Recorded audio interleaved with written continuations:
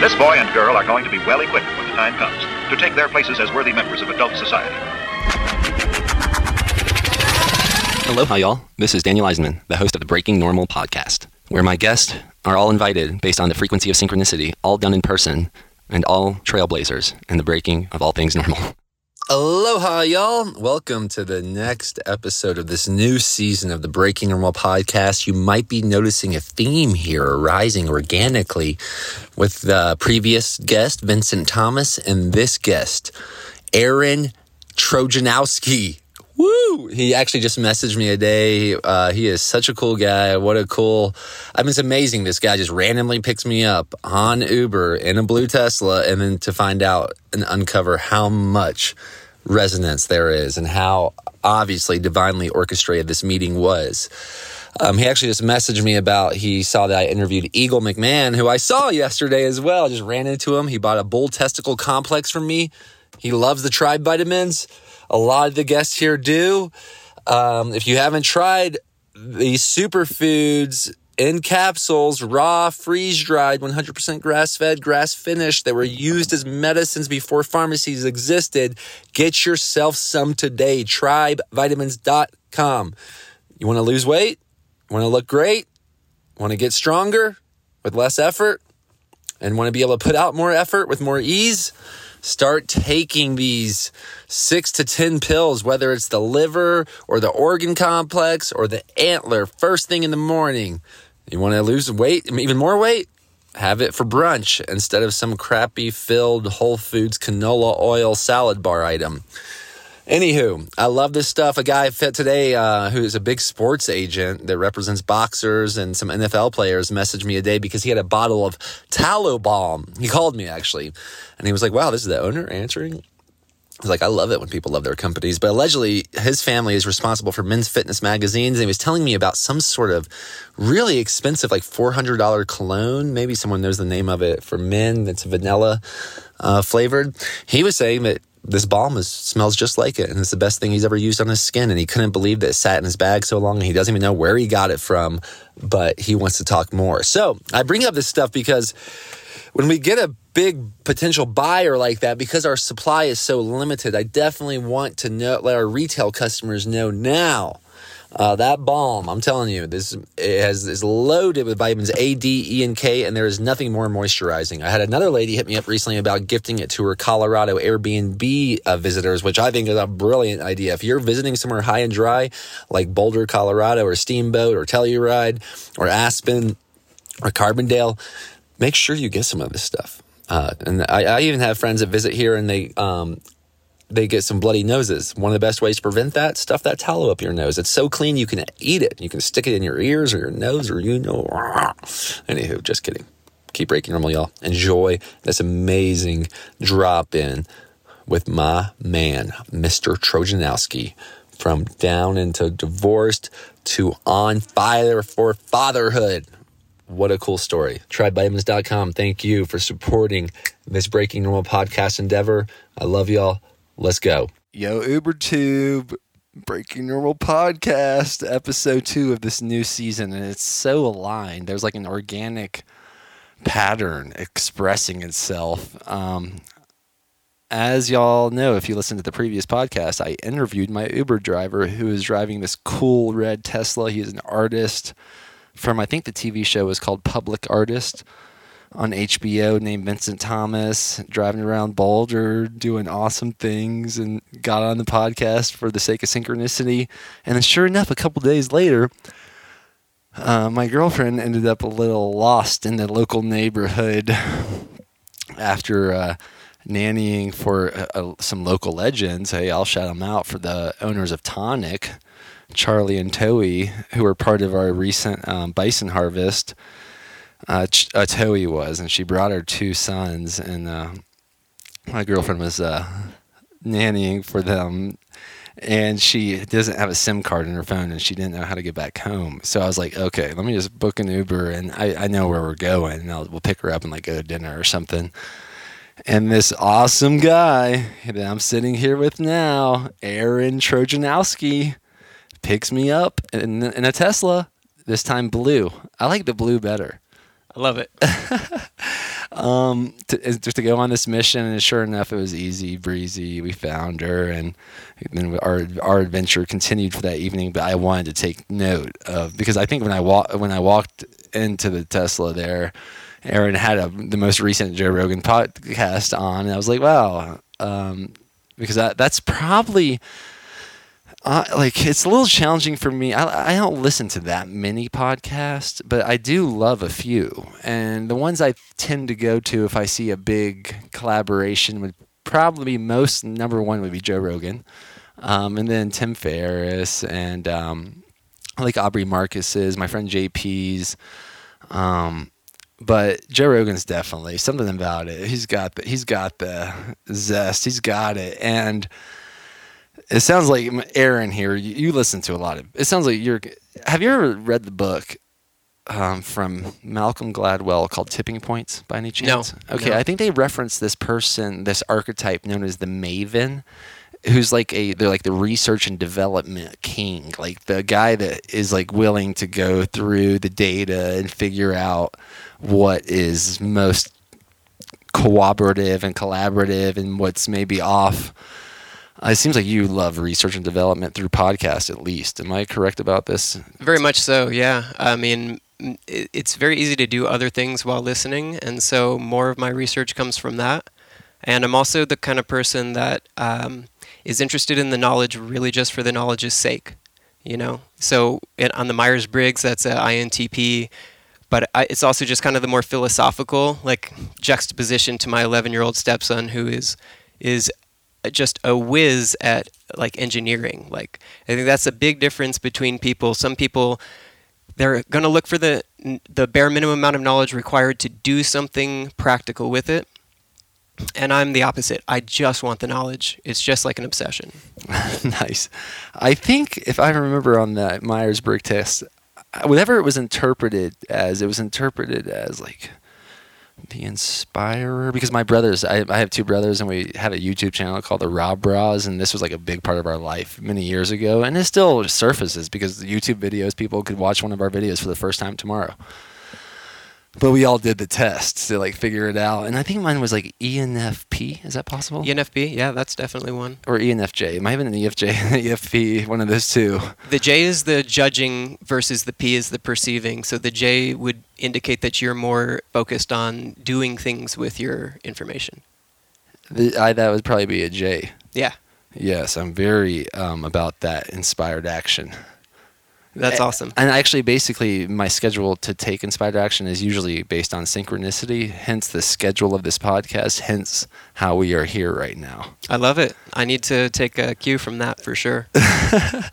Well, and it sounds like we already, it was almost hard for us not to talk too much before pressing record here, because it sounds like we have a awful, and I mean all, full of awe in common. I love it. In common, including your facial hair is just epic. And I was telling him a little bit how I've been experimenting with growing a mustache recently for the first time. But yeah, you got some cool, I even noticed the braided beard. Yeah, I don't know, man. Like I said, this is the only thing that grows on me. So I'm glad that it went well, that it looks decent. I think I look like a character from a movie, but people do compliment it. Which one? One of the Johnny Depp ones, it seems. So yeah, they used to call me Sparrow when I was traveling around the country painting, and but I think I get more D'Artagnan from the Three Musketeers, and then Inigo Montoya from Princess Bride. Wow. Traveling around the country painting? What do you mean by that? So after my divorce, I kind of fell apart, and I lost my current job that I was doing, working for Magnolia Design Center, designing audio and home theater setups. And so I was looking for something else to do. What do you think about my design here? I love it, man. Okay, that little glitch though, it was kind of cool. It sounds kind of nice as long as it stops. It's real. It's organic. Yeah, okay. That's for sure. And I was on Magnolia Road today, just for the sake of synchronicity. Oh, nice. Have you been up there? No. Okay. All right. So you lost your job after your divorce? Yes. Yeah, man. That was a rough point in my life, and so it was hard for me to function in a sales and design position where I've got to be on, where I'm just wallowing in despair, and so a friend that I had made that was working at the Best Buy. No, I don't know. wallow. And I don't, the reason I say this is because you said something. Well, you said you could learn something about taking action on the synchronicity. One of the things in my book that I don't know if I included enough is it's like about subtle spells of language. And I think one of the things sometimes people will say when they don't know is, Right. Okay. And a lot of people agree to be nice. Does that make sense? They absolutely. agree to because they want for harmony, like for what they perceive to be harmony. For sure. But I think sometimes in a conversation, in a communication, in a prayer between two people, that there are upgrades available to each other. And when someone tells me I aim to tell them if I don't know, then I aim to actually answer that, because I see a lot of people, they say, yeah, I do, like they just agree and they don't even know what the person just said. For sure. Yours is very clear. When I got divorced, for instance, I wallowed in despair for like 24 hours to a week, very hard. And then I went to really the spiritual opportunity of a lifetime for my daughter specifically. I don't know if did you have kids? I had no kids. Okay, so that I think this is a different experience to go through a divorce without kids and with children. Certainly. Because now you have a whole nother story. Absolutely. Oh my gosh, this story gets wilder and wilder. Hold on, y'all. But I did want to say that because I think divorce might be a topic of this discussion that we're embarking upon. And I definitely could understand how easy it could be to wallow in despair over such a potentially traumatic experience. It was the end of an 8-year marriage, and, it wasn't the right person to begin with, so it was a long time in the coming. She finally decided to leave, which was the best gift she ever gave me. But that coincided with, I had fallen into opiate use. And so something that I do when things go wrong is I don't take it easy on myself as far as my path towards recovery. I jump headfirst into it. So in one moment, I quit opiates and nicotine and caffeine and carbs and sugar, and I would only drink water and whole foods, and so I was going through a lot. Like that's a lot to put your mind through at one time.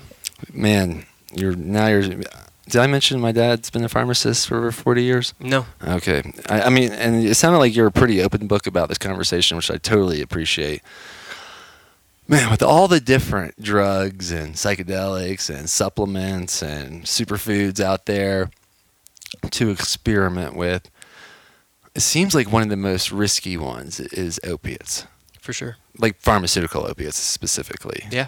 And which is interesting because like one time I got my wisdom teeth pulled out, which is a whole nother conversation. Oh my gosh. But they gave me 30 Percocets. And I was like 16 years old. Like, what the freak? Yeah, that's what they did. Is this, I mean, like, if you don't mind, and I will also give this disclaimer in a way, and an invite. I watched this movie called Kissed by God. Okay. Have you ever seen this? No. Or Touched by God. It's about Andy Irons, one of the best surfers in the world. Okay. Who also has, like, he experimented with a lot of crazy stuff in a very intense way, like a big wave surfer, like, but also in the drug realm.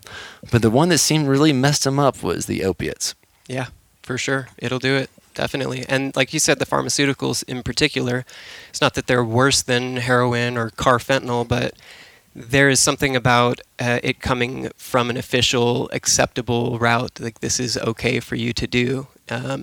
And then the story that was told to everybody that it wasn't addictive.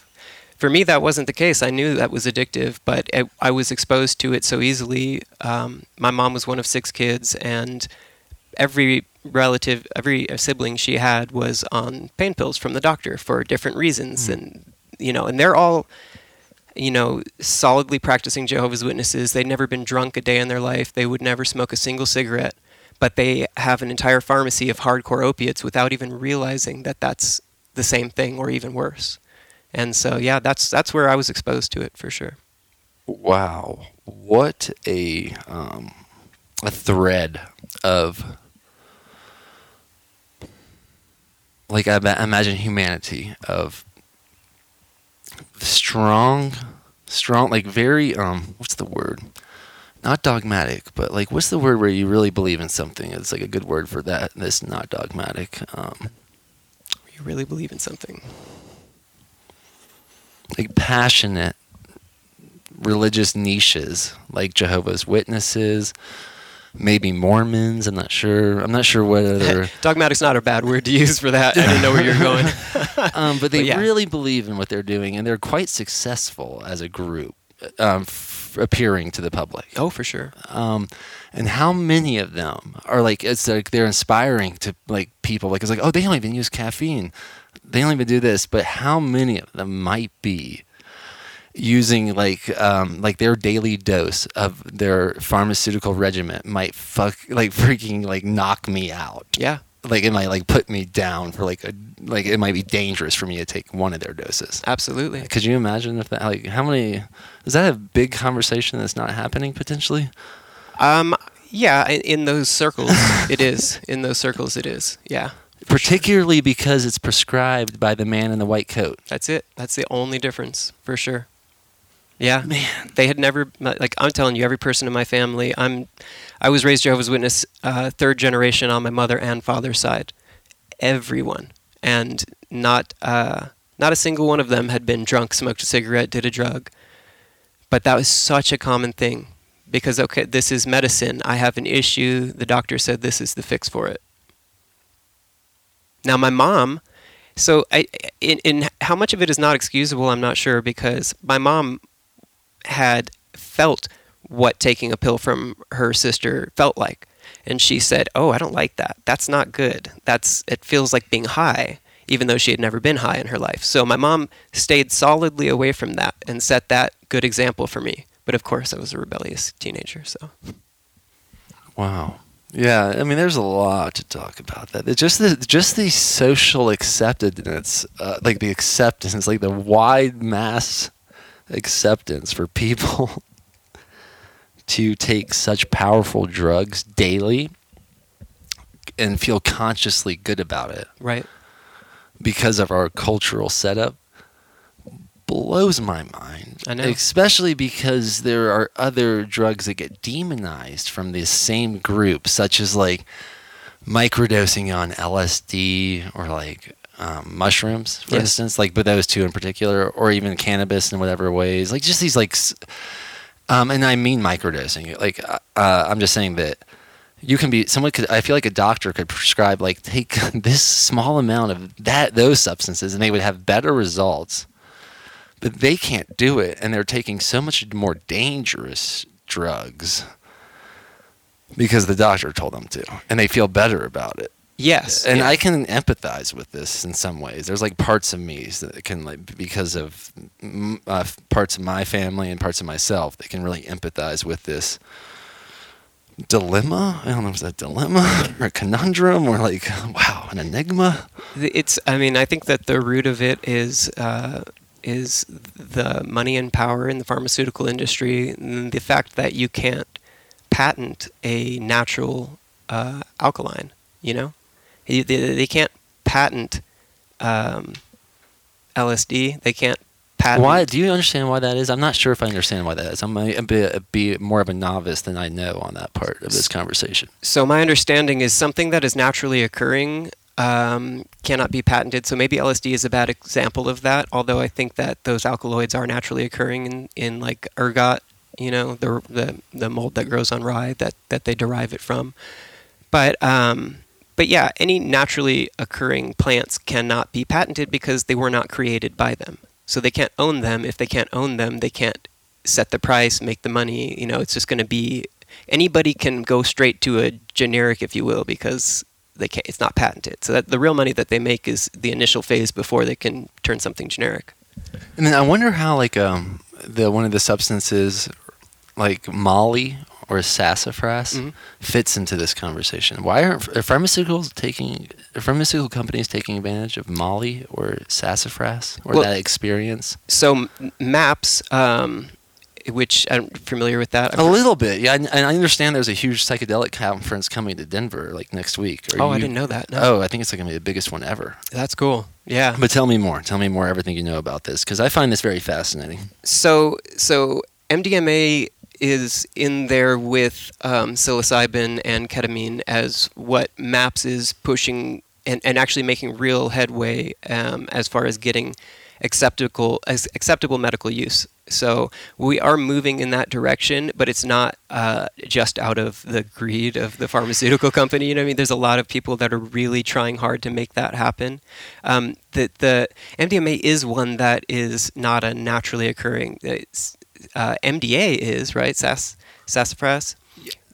And I don't understand how that's really made it a drug form. Do you? I can't. I knew it at one point, man. I mean, when I left the Jehovah's Witness thing, I dove headfirst into this website called Arrowwood, which has like every single piece of information you could want on any substance, on any psychoactive substance, whether it's caffeine to catnip to sassafras, right? And so I got really into trying to isolate these alkaloids out of their natural sources.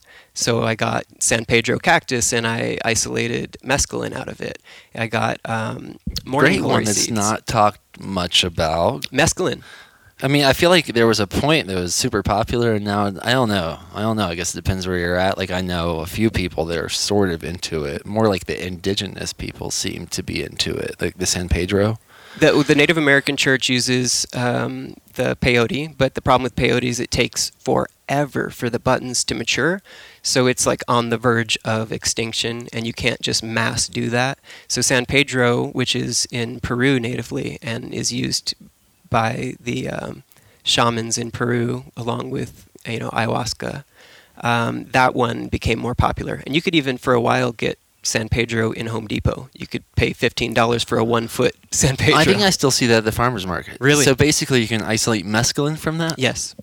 Yeah, which I did. It was a long process. And what is mescaline like compared to these other amazing, like, what do you call these? Like what is the word? Entheogens. And is that like, what do you call them? Yeah, no, that's a perfect term for them. Entheogens, I like that. It's probably better than hallucinogens. Psychedelics still a nice term. It's got a lot to it, but they're trying to get away from that for all the stigma attached to that. I mean, all of these, why I'm bringing these up, all of these seem like amazingly competitive to almost every pharmaceutical without the side effects. Yes. I think where the real money is going to be in these treatments are the treatment centers themselves, though, not the pharmaceutical companies. So, like, it's like $1 worth of ketamine they're giving you, but they're charging you $1,000 for a ketamine session. So that's where they're making their money on it. Okay. Which I'm okay with, if they want to do that to make it. And ketamine is one I'm not familiar with. I mean, I'm not meaning I've never experimented with it. I've heard all kinds of things. That is basically the same substance, like as a horse tranquilizer. Is that my understanding? Sure, it's an animal tranquilizer. Yeah. Okay. Mm-hmm. But where does ketamine come from? Like, how does ketamine made? Do you know anything about that? I don't know if it's isolated from something or if it's just synthetically, manufactured. Because it's interesting how like ketamine fits into like a lot of the conversations around like psilocybin and like or peyote. Like, but I'm not like, is ketamine? It's not an actual like a cactus. I don't know. Yeah, no, it's not, and it's not actually an entheogen in the same sense. It's so ketamine is like the sister to PCP. Okay. Which PCP has an awful reputation, and I've never done it, so I don't know if it's warranted or not. But the people that have done both say they're basically the same thing. Yeah, I've heard that as well. Now that you talk about it, interesting. That's like but it's so interesting how like this part of the conversation of medicines is so demonized by the groups that will gladly take some crazy stuff and crazy dosages as well. Yeah. Because I've tried some things here and there, and I'm like, what the freak? You take 30 or 60 or 90 milligrams of that every day? Yeah. You are, wow. Yeah, man. I was up to a point where I was taking, like in one setting, 15 10 milligram oxys. Let me understand that. So you said in one setting taking what? 15 10 milligram oxy, so 150 milligrams. Oxycontins or Percocets? Oxycodones, which are Percocets, or Oxycontin? So OxyContin is the brand name. Oxycodone is the chemical name. So Okay. it's an oxycodone, and see, Percocet has Tylenol mixed in with it. That's oh, the it only does. thing. That's it what has makes- acetaminophen mixed Yes. in it. Okay. And then how much is in a Percocet? Like how much? Do you understand that? Percocets are typically like 5 milligrams of oxycodone with like 325 milligrams of acetaminophen. Wow. Okay. And then how many milligrams of OxyContin were you taking at once? You were saying? About 150 milligrams. And that sounds like a lot. It is. I mean, when I first started, But I don't know. I've never gotten to this. it's not the most people have taken. Like, I had friends in California that were starting their day with 2 80s, right? An 80 for each nostril, so 160 to the dome. Oh, they snort it too? Yes, Is that something you were doing? I was doing that too. So, man, that's also something. I've had people blow up the hape, like the tobacco stuff up my nose. Oh yeah. But I've never snorted. Like it was a capsule. I mean, it was like a pill, like a stearated pill. Yes, that you the ones- crush, yeah. and then you snort. Of course, Purdue came out with their abuse-proof ones that were like they had a polymer inside of it, so you couldn't actually crush them or grind them or anything like that. So there was a workaround to snort those, which was you shaved them down, microwave them, and put them in the freezer, and then it would come up with this waxy fish food-like substance, and then you could snort that. Man, this high must be really special. No, it really wasn't. What it did for me was to numb me from an existential pain. Caused by the divorce mostly, or more, or is it like the No. divorce part of it? Or? The divorce is when I quit. I was on these, and I had quit a couple times, but the time that I first really got onto them was like 2 years into my marriage, and my wife had just cheated on me for the first time, and so I had a friend that had something called Opana, which is much stronger than Oxy, and he introduced that to me, and as soon as I took that, my feeling of just like not even being able to exist in this world went away, and all of a sudden I was comfortable again. So I just recently rewatched the movie with Jim Carrey. I'm assuming you know what I'm talking about. Eternal Sunshine of the Spotless Mind? Yeah. Yeah, beautiful. How many times have you seen that one? Probably 20. Okay, is that what we're talking about here? Were they referencing oxycodone, this drug in that movie? It's been a long time since I've seen it, but what part of that are you talking about? Talking about like how you can forget your pain. Yeah. Here's a way you can forget your pain. Yeah, in a way, I guess you could look at that as an analogy for it. But there's a difference because I don't want to forget things. This represents my ex-wife, but I have viewed this as a battle scar, this tattoo on my wrist. And I don't want to erase... Do you mind describing that? Because we're not, one day, I'm considering we'll have like a whole production team in here one day, but right now I would just love the audio. Can you describe what the tattoo is for people? Sure. Because they're mostly listening. So as Jehovah's Witnesses, we were kind of having to sneak around to date each other. So that was the first time I ever started talking to people on Messenger. It was MSN Messenger back in the day. And if you typed parentheses L parentheses, it would bring up a rose. And if you type parentheses F parentheses, L was a heart, F was the rose. So I used to do this. This is what I would type in. And then on the screen would pop up, it would be LFL on the screen would pop up, a heart, a rose, and a heart. And that was just like my little sign off to her every time. And so she ended up getting the actual emojis tattooed. And then I got the lettering tattooed. Wow, that's super cool. That's super unique. I don't know if I've ever heard that story before. Like something. No, I've never heard that before. Wow, awesome. You have other tattoos, by the way? Yeah, for sure. I've got Coheed and Cambria-based tattoos. I don't know if you ever heard that band. That's I have. my favorite band. Where are they from? I wish. Now I'm going to become more familiar with them. New Jersey. Do you know which part of New Jersey by any chance? My dad's from New Jersey. He's from Vineland. I'm not sure. Coheed, are they brothers or anything like that? What's the story with them? Maybe Jersey City, because they've got that song "Devil in Jersey City." But brothers, no. Claudio Sanchez, which I named my son Claudio, my newborn. We're gonna get to the roots of that conversation in a moment, but please keep going with this. Yeah, so he's the lead man of the band, and really it's hard to not say it's all him. I don't mean to be disrespectful to the other members, but from the structure of the song to the lyrics to the underlying epic sci-fi space opera that runs through every one of their albums, to the comics that are written to back that up, the graphic novels. All of that is straight from his mind. And one of the things I found really interesting is the way that heroin had hit that band. They finally lost their bass player due to just a never-ending struggle with heroin. Their original drummer left the band for like 5 years until he could finally get clean. And then he came back, and that was all to heroin. And really the influence behind the art in the first place for Claudio was his dad's heroin addiction. His dad was a functioning heroin addict. He talks very good about him. He said he was always working, always supporting his family, but he had to have his heroin. So one of the tattoos I have is a dragonfly, and that represents the hypodermic needle that his father would use. Wait, so are you not using heroin? I've never used heroin. I mean, by heroin, I mean pain, opiates. No. Are you no more No. opiates? Are I you haven't. off that? Yeah, in 6 years. Wow.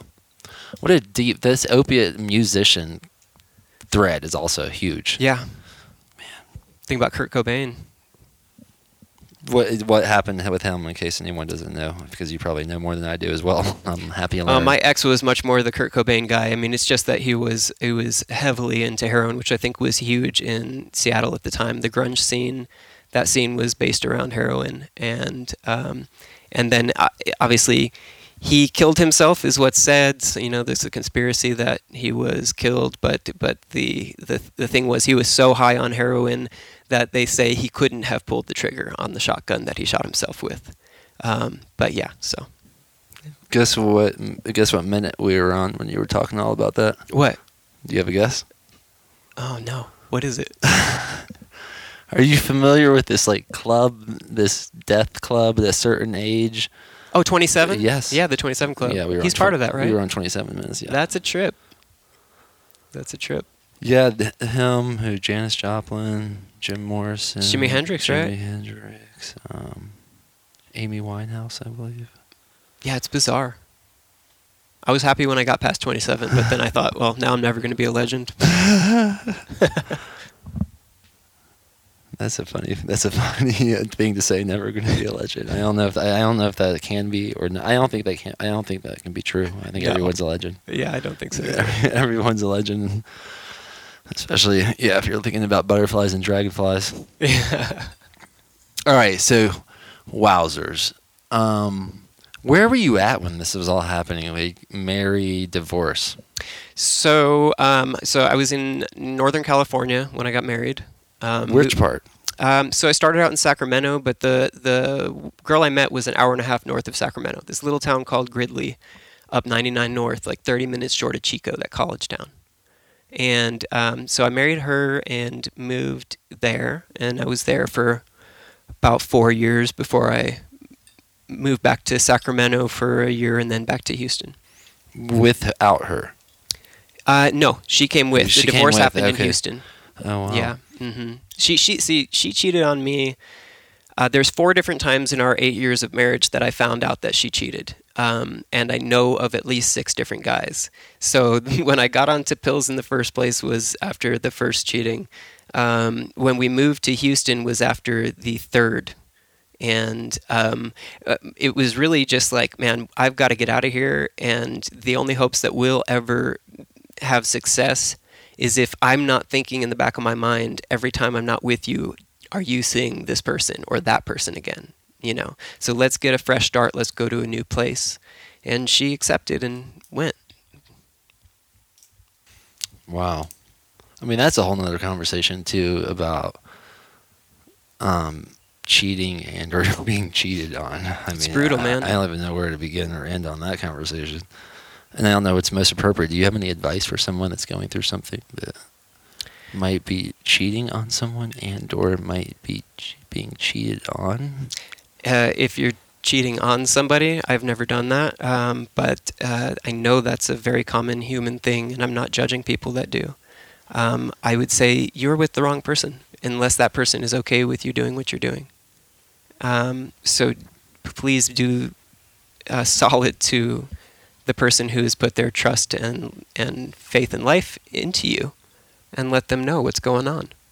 maybe they'll be okay with it, maybe not, but it's going to happen eventually, so the sooner the better. And if you're cheated on, it's not very often that that's a one-time thing, in my personal anecdotal experience, and then just for friends that I've talked to. So if you're not okay with that, then I would say move on. And the other thing that I've told people after my current relationship, which started out incredible and for 5 years has only gotten better, there's just nothing. Okay, yeah, we want to talk about it's that. crazy. We definitely want to talk about that. So, you divorced in Houston. Yes. Boom, boom, no kids. Boom. I don't know the asset whole story. I don't know how much you want to get into that. I mean, I've gone through a divorce. So there's really basically, if you're a divorce attorney, you're like kids, assets. Yeah, we didn't have Who's assets or fighting kids. for what? It was easy. So easy on that end, but Yeah. not easy emotionally. No, absolutely. I not. almost wonder if divorcing legally and going through all the logistics of that delays it and gets it's almost a distraction of the emotions. Yeah, for sure. Arguably. I didn't have to do much on that front. She went through, did the paperwork on it, sent it to me eventually. I signed it, and that was it. All right, so here you are. Now you're in Houston by yourself? Yeah, so I moved in with my mom. Oh, that's where your parents live in Houston? She was back in Houston at this point, so I moved back in with her and her sister, my aunt. Where's your dad at this point? Did we get to that or no? My dad got remarried after I got married, and he's in Florida. Wow. Sarasota.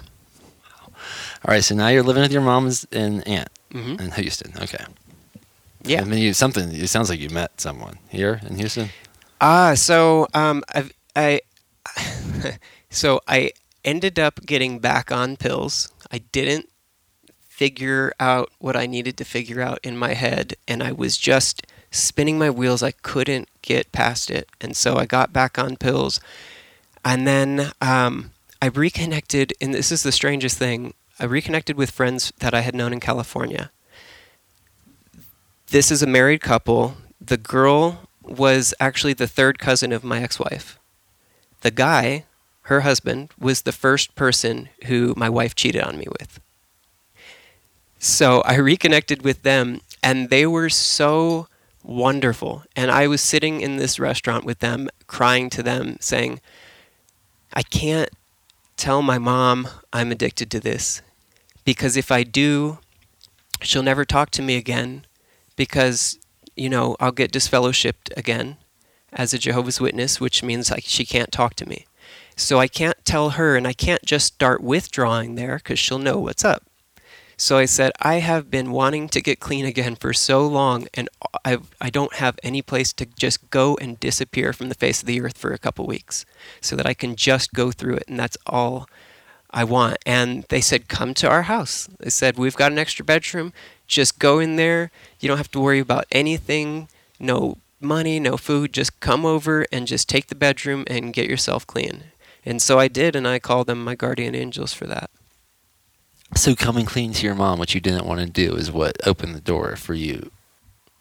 So coming clean to my mom, I couldn't do, and that held me, in my own mind at least, trapped in the addiction until I had a situation in which I could get clean. And But you told her that? You ended up telling her? And my mom? Yeah. Or who are you talking about? The- I may have missed one detail. So the people that let me go to their house is who I'm talking about. That's my ex-wife's third cousin and her husband, who's the first person. Now I get it. Yeah. Now I get it. I got confused. So you didn't tell your mom. You went No. and they allowed. Oh, wow. Okay. Yeah. Wow. That Jehovah's Witness, it's like, do I ask you more about the Jehovah's Witness right now, or do I ask you more about how you met your current wife? That's up to you, man. There's a lot to say on both, so. Let's start with the current wife. That's a much better topic. Yeah. Let's start there. All right, man. So another interesting synchronicity kind of thing. There was a friend I grew up with in the Jehovah's Witness congregation named David Tercero. And I had lost contact with him after I got kicked out of the religion when I was 19. So I hadn't spoken to him in like 10 years. And out of nowhere, he hits me up on Facebook. He finally found me. and we talked, and it was a whole thing, man. We had searched for each other for years and couldn't find each other, and then finally found each other. Wow. At the same time, my now wife over here reconnected with a friend she lost touch with for like 8 years. And her friend and my friend happened to be married. So I was able to find her on Facebook through a post that my old rekindled friend's wife posted. And from the second that I commented, she commented right after it, and it was like 30 GIFs back and forth, just hilariousness. She hit me with how incredibly witty, how smart and funny she was. It blew me away. And then from that point on, we started messaging back and forth, and it didn't stop. For a month and a half, we were doing that. I went to Tokyo for a couple weeks, and I was on the phone with her more than I was in Tokyo. Wait a minute. She lives in Tokyo? No. She's from Denver. Okay. That's why I'm here in the first place. Wait, you were in Tokyo? Yeah. So when I started talking to her, I was in Florida. I do insurance adjusting for hurricanes. So I was working a hurricane, and as soon as that hurricane ended, a friend I had met at a Comic-Con or an Anime Con said, "Hey, I'm going to Tokyo with these Twitch streamers from Denver. We've got the whole thing set up. You don't have to pay for housing. Just bring enough for your food and fly out." And so it's like, all right. So as soon as the storm ended, I went to Tokyo for a couple weeks. And as soon as I came back, I planned the trip and drove up to Denver. Wow. To meet her. To meet her, yeah. I was only supposed to be here for like a week and a half, and I've been here ever since. Whoa. Yeah. Yeah. The GIFs from Facebook comment GIFs. Yeah. To you flying out from Tokyo to Denver to the week and a half visit till, and how long are we later? 5 years. 5 years later. Yep. That's a cool story. It's the greatest thing that's ever happened to me. But how did that happen, that first week and a half? Was this like clear from like the first hour? Like, how did this happen? Dude, from the first second, man. What? Yeah, we pulled in, we were right by the house, and I knew I was like a minute away, so I was like, "Hey guys, you gotta help me put my hair up," because my hair was a lot shorter, and it wouldn't go into a ponytail, and it was all messed up from the car ride, so I'm like, "You gotta help me like pin my hair up so I don't look retarded." And then we drove there. They went in first, and I'm like, just like, breathe. It's kind of like how I was coming over to this, because I've never done a podcast before. So I'm like, all right, just breathe. It's going to be okay. So I went in and saw her, and I couldn't talk. I literally couldn't talk for like 2 weeks, dude. I couldn't eat. I couldn't talk. It was crazy. But it was perfect. And man, from moment one, we just melted into each other. It's kind of funny because our friends were watching us, and it was another girl who was a friend of that friend, and those two girls were watching me and Marissa, my now wife, and they were just looking at us funny, and they're like, "You guys are like melted butter into each other." It's like they were irritated by it, dude. And I didn't even realize what was happening, but they're right. We were just sitting on the floor, just like falling into each other. It was so weird. It was awesome. Wow. So that was 5 years. 5 years ago. Okay. So then what in the heavens has happened in those 5 years with children and such? Yeah. Yeah. Because it sounds like now you've got your hands full family wise. Oh, sure. Yeah. I love every second of it, but it is definitely a busy process. She had 2 kids before me. And then she was raising her brother and sister. Because their mom passed away when my wife was 18. So my wife had just gotten pregnant, and then her mom's skin cancer came back. And within like 6 months, her mom passed away. And there was no fathers in the picture to take care of her siblings.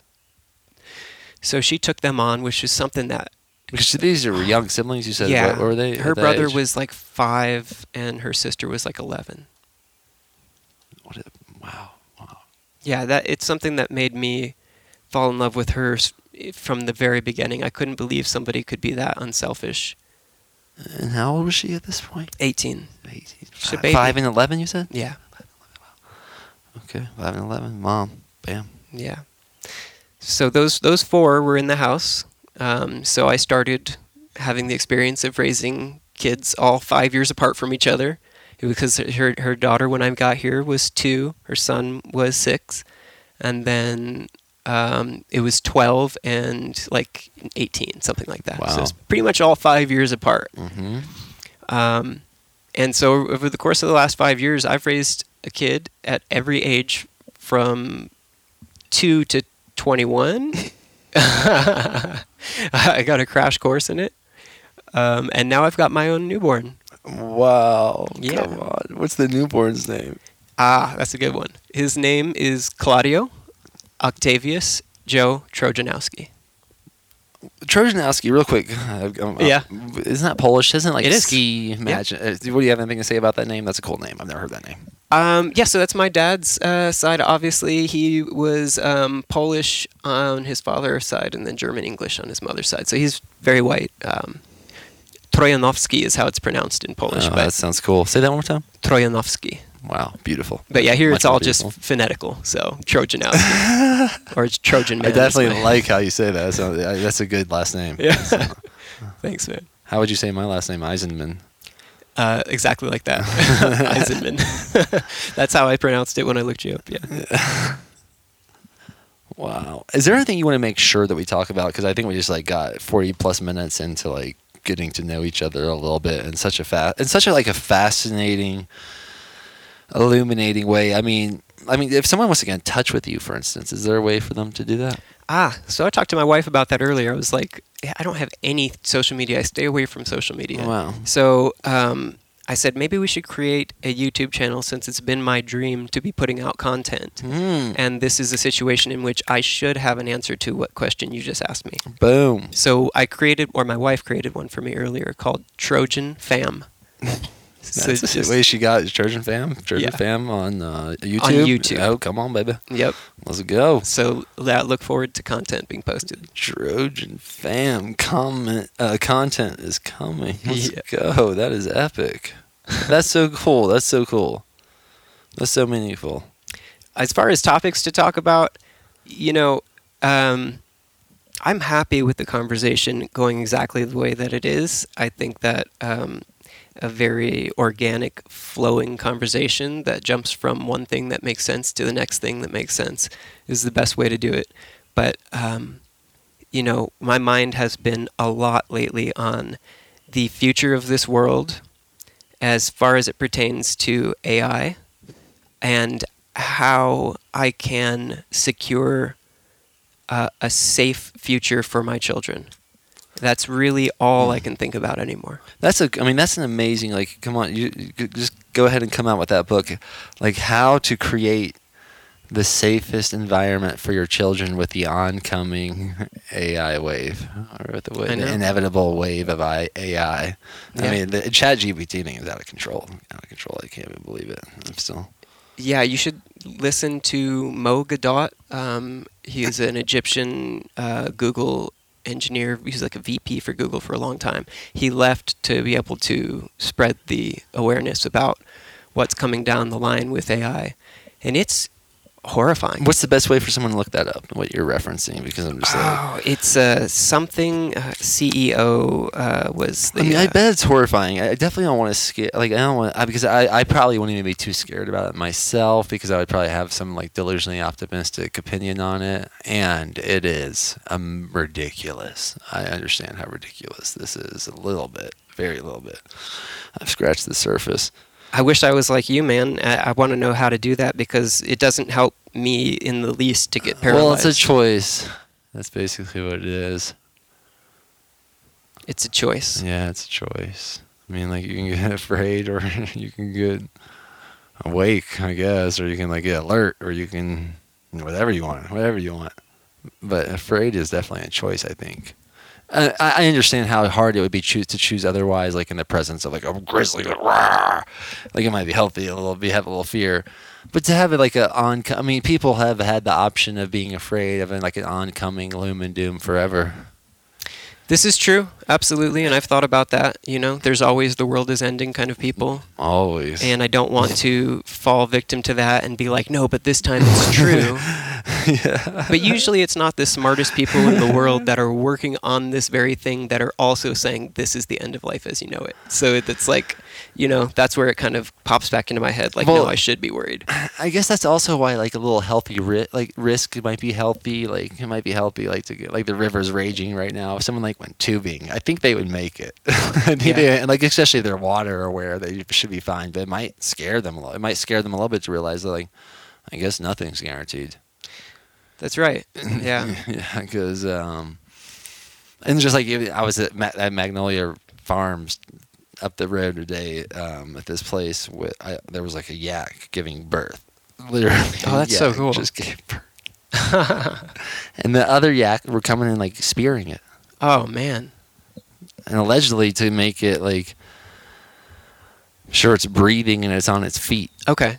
But that doesn't. I could see it actually getting killed. But allegedly, these yak have like their horns are different and they're much more precise. So they're like doing it in a way that works allegedly. But it was like for the rancher, he was trying to stop it. Okay. He was scared. He didn't want to lose that yak. The animal kingdom's a wild place. Yeah. I mean, if a lion gets dethroned, a new male takes over, the new male will kill all of the other lion's cubs. So yeah, it's wild. Yeah. So that's why. I mean, I guess I just think maybe because I've been around like animal births and deaths and saw my daughter birth. I'm just like these kind of things. I think are very impactful on my nervous system in a way that helped me be less afraid of, less afraid of things that could happen in the future. Right. Yeah. And a faith in God in a way. That's an incredibly good topic to talk about. Yeah. What is your faith? Oh my goodness gracious. Oh my godness. I love it. My faith is in God, and I definitely feel as if I have a real relationship with the walking version of God, Yeshua. Okay. How his walk on earth is interpreted to me is, I don't know if I fully understand, but I feel like there's a power in me when I pray in his name, and understanding that like it's challenging to understand how like symbolic, metaphorical, multi-interpreted this whole thing is. But I love that in my heart more than anything else I've dove into. And I think there is a power of faith. I mean, this topic, it's like it's almost ineffable for me. It is potentially ineffable, and I think that like a lot of potential Jehovah's Witnesses, I don't know much about, but maybe the Christians that I went to church with may believe, like if we had a long conversation or my beliefs, I feel like they think I would be blasphemous. But then I think of the man and figure of Jesus is like very blasphemous to what was going on, from my understanding. So I aim to my faith is in that. My faith is in the Holy Spirit of Yeshua. And that there is a creator, and I'm not claiming I understand it at all. I don't think it's a man, like a white bearded. Right. Yeah. I don't think it's that. I kind of like metaphorically. I almost think of it as like a winning sperm. Okay. Interesting. Like meaning that like for creation, there's got to be a winning sperm, like a winning sperm of consciousness. Okay. And I choose to believe in the Holy Spirit. So the God of the Bible, though, right? Yes. Okay. Yes. So interesting. So yes. So JP, your friend, right? JP. Yeah, JP. I've been watching him for a long time. Friend, yes. His views on spirituality in the past seemed to line very directly with where I went. I was after getting kicked out of the Jehovah's Witness religion, I went full-on agnostic atheist, and I believed that that was correct for logical and rational reasons. I believed that people who believed in a creator were foolishly, confusing themselves out of just hopeful, wishful thinking.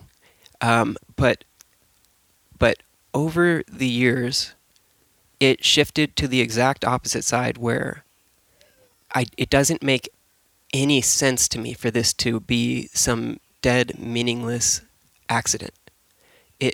And I feel like, for me, I tried to take back the word God and not be afraid of it.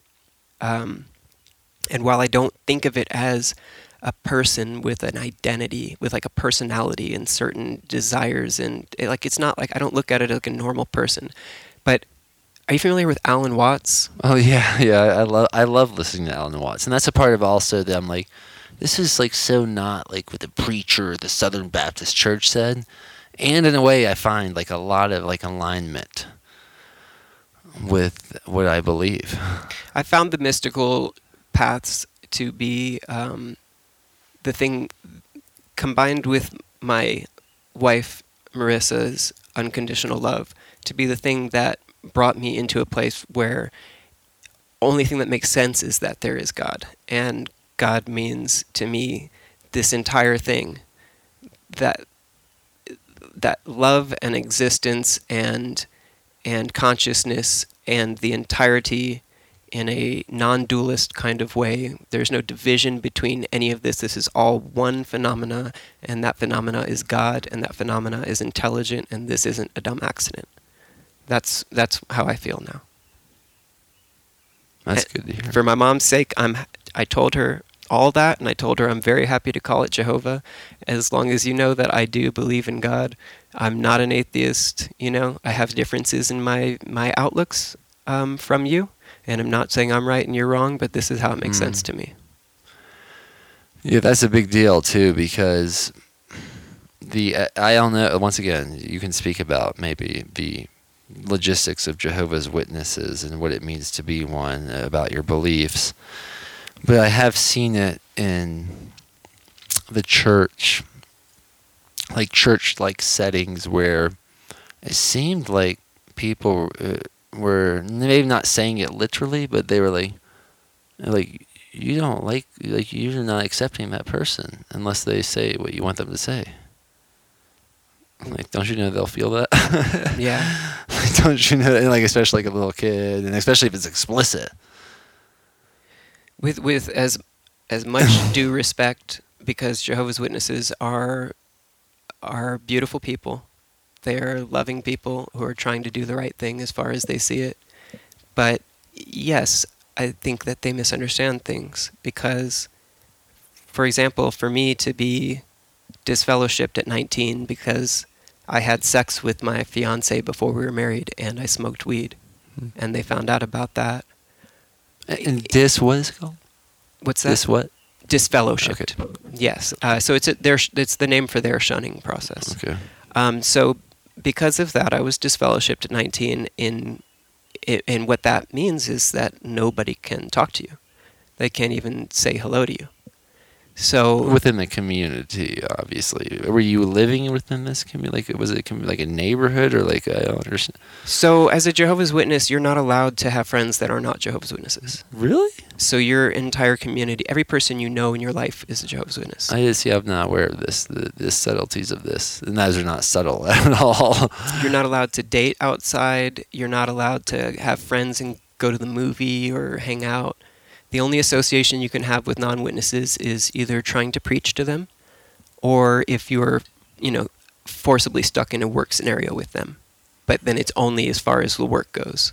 Oh, to preach to them, or so that's because I had a Jehovah's Witness friend that was in school with me, and now that I think about it, I don't know if we ever hung out. I'm like, wait a minute, did we only hang out in school? There's definitely witness kids that break those rules. Yeah. Yeah. Wow. So that's part of the thing. Yes, absolutely. So yeah, I lost my entire support group at 19, and I think it would have been I was raised so sheltered. I didn't know what the real world was like. I didn't know what real people were like. But I'm just trying to figure this out. They know does the group know that you're shunned because of what you did? Like, do they know you They smoked announce weed? it. Didn't have, They don't. did. No, they don't announce why I'm shunned. Oh, They just announce that I'm shunned. don't. Because if I feel like if they knew you had sex and smoked weed, they would be maybe even more friendly with you, like on their heart level, on their beyond the maybe not, but that's it. That kind of it makes it more mysterious. Like you're just shunned. Yeah. I mean, there is like in any group of humans quite a gossip chain, right? So there's a grapevine where information gets down, but it's not an official announcement, that's for sure. And then, how long does the shunning last for? There's no specific number on that, but I don't think I've ever seen it happen less than a year before somebody gets reinstated. I was disfellowshipped for 6 years before I got reinstated. Starting at that age? Yeah, so I was 25 when I got reinstated. Wow. And did you have to do something to get reinstated?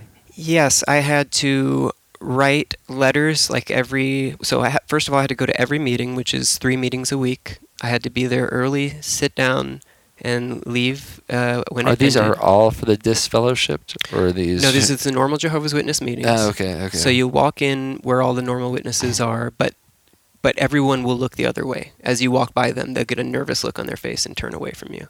Wow. So, and then you'll sit and as the hardcore brothers, social stuff. Certainly. Yeah. As the brothers walk by, they want to look in your literature and see that you studied for that meeting. You highlighted, underlined, and wrote notes for that meeting. And you have to do that for every single meeting consistently, as well as every month or 2 months, you're going to write a letter professing your sins and your repentance for your sins and your begging for God's acceptance back. And then the brothers, the elder body, will sit down and read your letter and then get back to you and say, yeah, you're not ready yet, So I tried many times to get reinstated, but I couldn't keep it consistently enough until that time when I was 25, and then I finally got reinstated. And what's your current status? I am a inactive Jehovah's Witness, is what it would be called. I'm not disfellowshipped because I got reinstated, but I'm not acting as a witness because I'm not going to the meetings and I'm not witnessing to people trying to convert them. Is it my understanding there's like 144,000 people or something like that with the Jehovah's Witness, or is this just like... Yeah, that's their understanding of a scripture in Revelation. So who are they recruiting? Part of these 144,000? No, so the small crowd is 144,000. The great crowd cannot be numbered. So the way that they interpret it is that 144,000 are the members of humanity who will serve with Jesus Christ as kings and priests in heaven during the 1,000-year reign. Oh, I did not understand this detail. So 144,000 humans will go to heaven and serve with Jesus during the 1,000-year reign. Oh. Everyone else has an earthly hope, and they will remain on earth in a perfect paradise earth forever.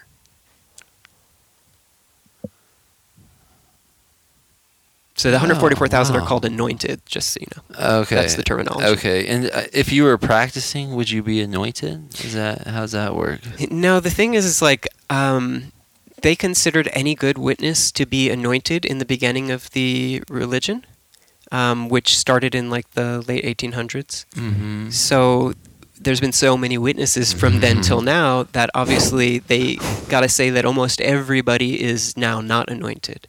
And the only people that are anointed should be like really, really old people. Oh. And even in their own literature, they'll be like, hey, some of these people that are claiming to be anointed, because they'll give you the number of how many people are claiming to be anointed currently. And they're like, some of these people might be mistaken, because they're like, there's no way there's that many anointed left. Mm-hmm. But yeah. Wow. Yeah, that must be very interesting. So, I don't know if they understood like compounding or exponential growth. Yeah, for sure. Maybe not. Maybe they did, but maybe it was like a short-term purpose. Maybe it's like the person that created it is like, wow, it's still going. Charles Taze Russell created it, and he was a 33rd degree Freemason in the Scottish Rite. And that's not a fact that most Jehovah's Witnesses know. What does that mean? 33rd degree Freemason? Yeah. So on the Scottish Rite, what does that mean? Well, there's 33 degrees of Freemasonry as far as you climbing up the ranks. Okay. So the highest rank you can get is 33rd degree. So they have a ladder climb too. Yes. Does the Jehovah's Witnesses have a ladder? Do they have a ladder or no? Sure. Yeah, there's a structure. Okay. Mhm. Anyway, so he was the one that created this, Yes. and he went through the 33. So he never was openly honest about that, but there is a lot of reasons why we know that's true. In fact, he's buried in a pyramid tomb on the property of the Greater Pennsylvania Area Freemasonic Temple. Wow. So it's very clear. And in the old literature they had the cross and crown on it, the Scottish Rite symbol. Mm-hmm. There's lots of reasons why, but yeah, his original idea was that 1914 was going to be Armageddon. That was the end. And so he certainly didn't see time for more than 144,000. Yeah. Mm-hmm. Wow. Now they believe 1914 is when Jesus returned to Earth. Really? Yes. The Jehovah's Witness do? Mhm. What? So is he still here? Yes. He's still here? Yes. I did not know this. Yep. So Jehovah's Witnesses believe Jesus is walking Earth right now? Not in a physical body. Oh, but what happened to him since he returned in 1914? So Because he could technically still wait. That would be over 100 years old. But Jesus, So he is guiding the Jehovah's Witnesses. How long did he live since when he was 1914 on a human form? He did not come in human form in he 1914. recame. He's just out of heaven back here. Now I get it. Yes. Okay. And so he's in spiritual form. Okay. Now I get it. Wow. See, that's pretty interesting. So do you think that like organically evolved? Like at first the world was supposed to end in 1914, and then they realized this view of our world is still going on, so we have to reinterpret. That's how that happened, you think? Yeah. According to the history that I've read, that's exactly how that happened. And they've claimed, I believe, 5 other dates to be Armageddon. The most recent one was 1975, in which place a lot of witnesses charged all their credit cards, stopped paying their bills and everything. They just oh wow, all we're going to do is preach because the end is coming tomorrow and we don't have to worry about this. And you can't, as a Jehovah's Witness, are you not allowed to use any of those other things we're talking about, like caffeine even? No, you can use caffeine. They can even drink. Oh, they can? They just can't get drunk. Oh, so it's more like Christian interpretations with that part. Right. Or like Baptist, for instance. Yeah, it's not interpretations the of that. Mormon where you can't even put a thing in your... You can't do drugs because they're illegal and because that's like tied to sorcery in the Bible, right? Yeah, Mormons seem pretty successful. Financially, at I've least, known some and like awesome fruitful Mormons. family-wise, yeah, and people-wise. Like I'm like maybe like these guys are like really business people. For sure. It seems like they own a lot of Utah. I've had a lot of really good Mormon friends. They're cool. Yeah. So, what's your synopsis? Do you recommend people becoming a Jehovah's Witness or a Mormon or anything like that at this point? I wouldn't recommend anybody doing anything. I think that the best thing you can do is open your eyes, research, read, talk to people, and fine-tune. It's like what I want to do for my kids more than anything was never to inject an ideology into them, but to help them build their skills for deciphering through hucksters and bullshit and then the actual truth that's out there. That's the only thing I could do good for somebody is to try to point them in the direction to where they can look for themselves. That's all. And doesn't it help being a father? Absolutely. Happy Father's Day. That's coming up. Happy Father's Day, I brother. mean, Happy Father's Day every day. Yeah, absolutely. But I like that. It seems like the businesses really are making a big deal of this Father's Day. Are they? Oh. It seems like it in my email list. Maybe I don't know. It's every holiday. We did it a week early. I don't care about the day, man. It's like, yeah.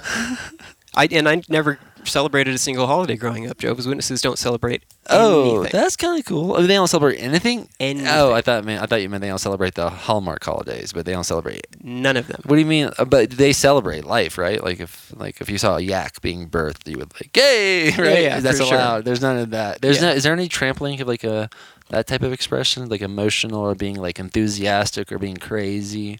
Oh, I mean, you can't do that during the meeting for sure. It's something a lot of people, like my wife, when she went to a meeting with me, my mom was in town, something that people notice is how subdued everybody is. Oh, It's- in the it's meeting. A very Yeah, it sounds sitting like- quiet, sitting still. There's no open, loud expressions of, praise. It's not like that. Yeah.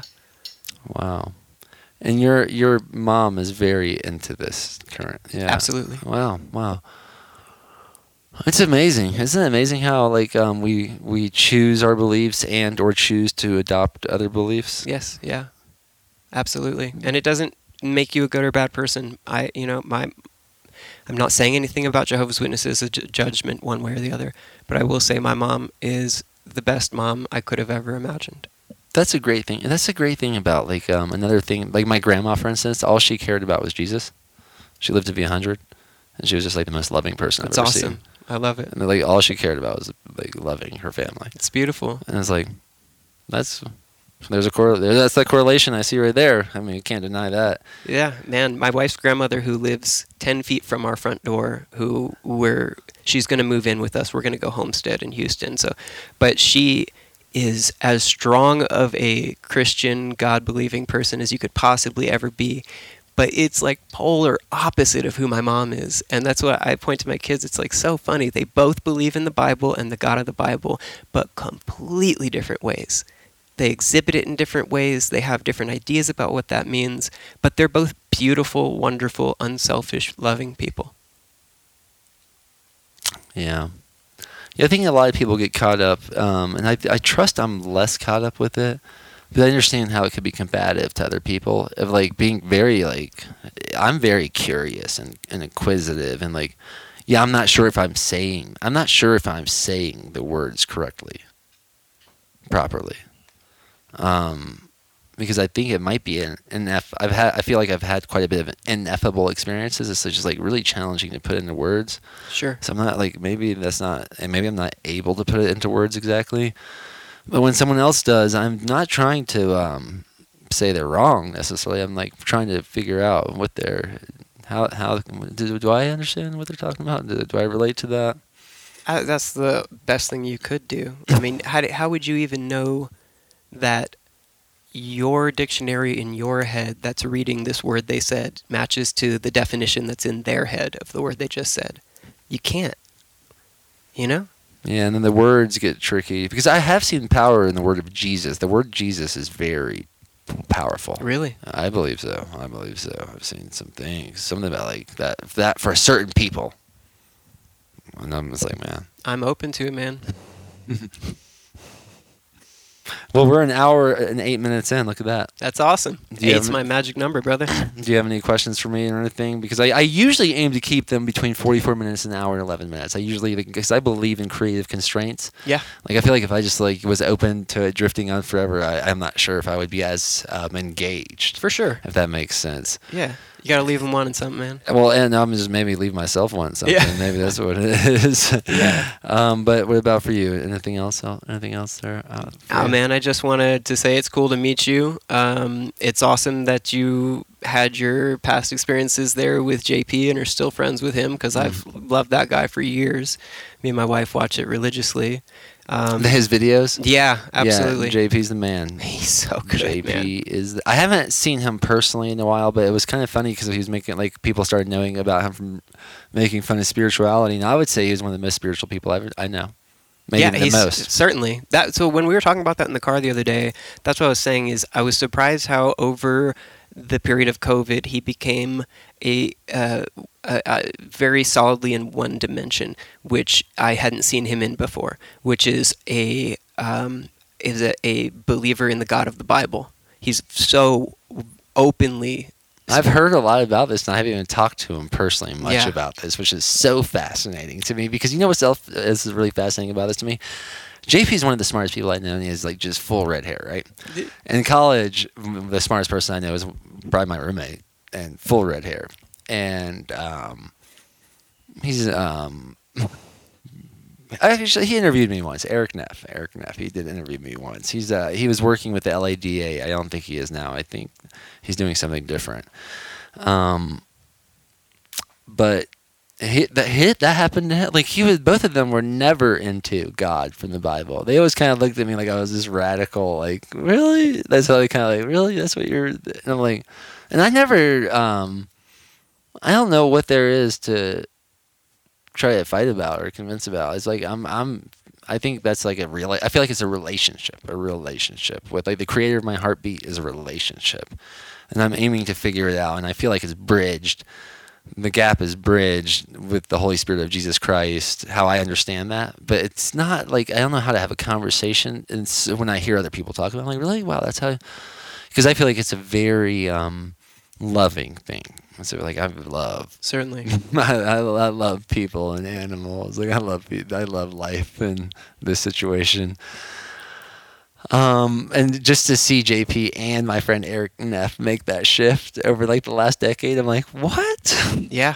It was That's wild. so fascinating to me. He seems a lot more clear now than he ever has before. He's got a very pointed direction.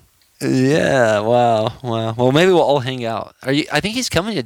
He's coming. He is coming. I can't remember exactly when, but yeah. Maybe we should go to the show. I That'd might be want to so go. cool. I might go. I might see if I can make that happen. That'd be awesome. Yeah, for sure. Maybe I'll see you there. Yeah. Well, so that YouTube, people can follow you there. Boom, and they can. I think if you're on YouTube, you can like send people a message. We'll make sure to put that in the notes. It was Trojan Fam. Yeah. Nice. Well, Yeah. thank you, man, and thank the blue Tesla thing. I mean, I talked to Vincent Thomas a lot about it. Mm-hmm. Do you own a Tesla? How are you doing the Tesla? I mean, I think that blows people's mind because like someone can start Ubering when how old do you have to be when you're Uber 18? Oh, 17, 18 or 16? Yeah, I something don't like that. I think it's 18. It's like it can be quite the lucrative career. Oh, yeah. Can you tell? I'm gonna break normal and go over the time limit here. What do you have to say about Ubering and why you're driving a Tesla and all that and more? I will tell you, man, I love it. I absolutely adore it, and I wish there was no such thing as robot cars coming down the line, man, because I would be happy to do this as a secondary gig for the rest of my life. It's so fulfilling and satisfying, and you can make good money doing this. I can work 35 hours a week and make like $7,000 a month.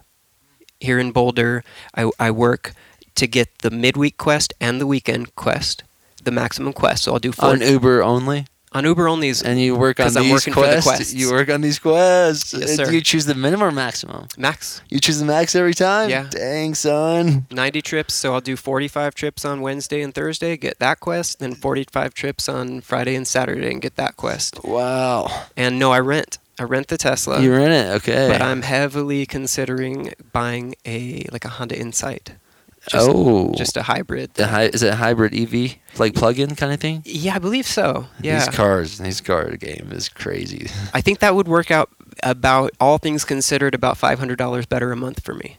Wow. The only problem is that there's unknowns with the rental. I'm not responsible for anything. Accident, maintenance, nothing. So it is nice right now. My expenses, the way I drive at night, so I'm charging on the off-peak. I spend $10 in electricity for a full day of driving for 45 rides. $10. I used to spend $1,500 a month on gas and gas and oil, because I got the AMS oil, like the really good European stuff. So it's so much better doing it this way. I love it. Wow. I fine-tuned it over a while. But you're driving a lot to hit those goals. Like 35, 40 hours. That's it? Yeah. That's it. 35, 40 hours. Only in Boulder? Or? Only in Boulder. Wow. I won't leave Boulder. You must get some sort of priority with the Tesla as well, is my guess. I don't know. I just do. I can't hit the things that I'm talking about right now while college is out. But while college is in, Yeah. all day. Wow. Every week I hit that. And are you doing anything else, promoting anything else while you're... No, I'm not, man. But if I Got start you. this channel Got up, you. then I'm going to. For sure, man. This is Not if, when. Yeah, to me, it's all. That's why it's because the hourly rate is like, well, that's about as good as it gets for a side gig. First of all, there might be some other better ones. I saw these like you can drive kids to school and stuff for like more money. Especially if you have child caregiving experience. Okay. I have no experience with taking action on that yet. We'll see what happens. But I love the spontaneity of it. I love the organicness of it. I love the randomness of it. I love the realness of it. I love it. I have met such cool people, had so many cool conversations, this obviously being one of them. Exactly. I've met people that are like old school business people that said they wanted to mentor me. I've met people that wanted me to become the regular drivers. I've had just That's great cool. spiritual conversations. Have with you ever people. tried that experience? Have you? It hasn't happened yet. I gave them my info. And, Okay. yeah. Okay. Yeah. I mean, because I can see that. You just never know what it could open up. Absolutely. Yeah, definitely. It's cool. Wow.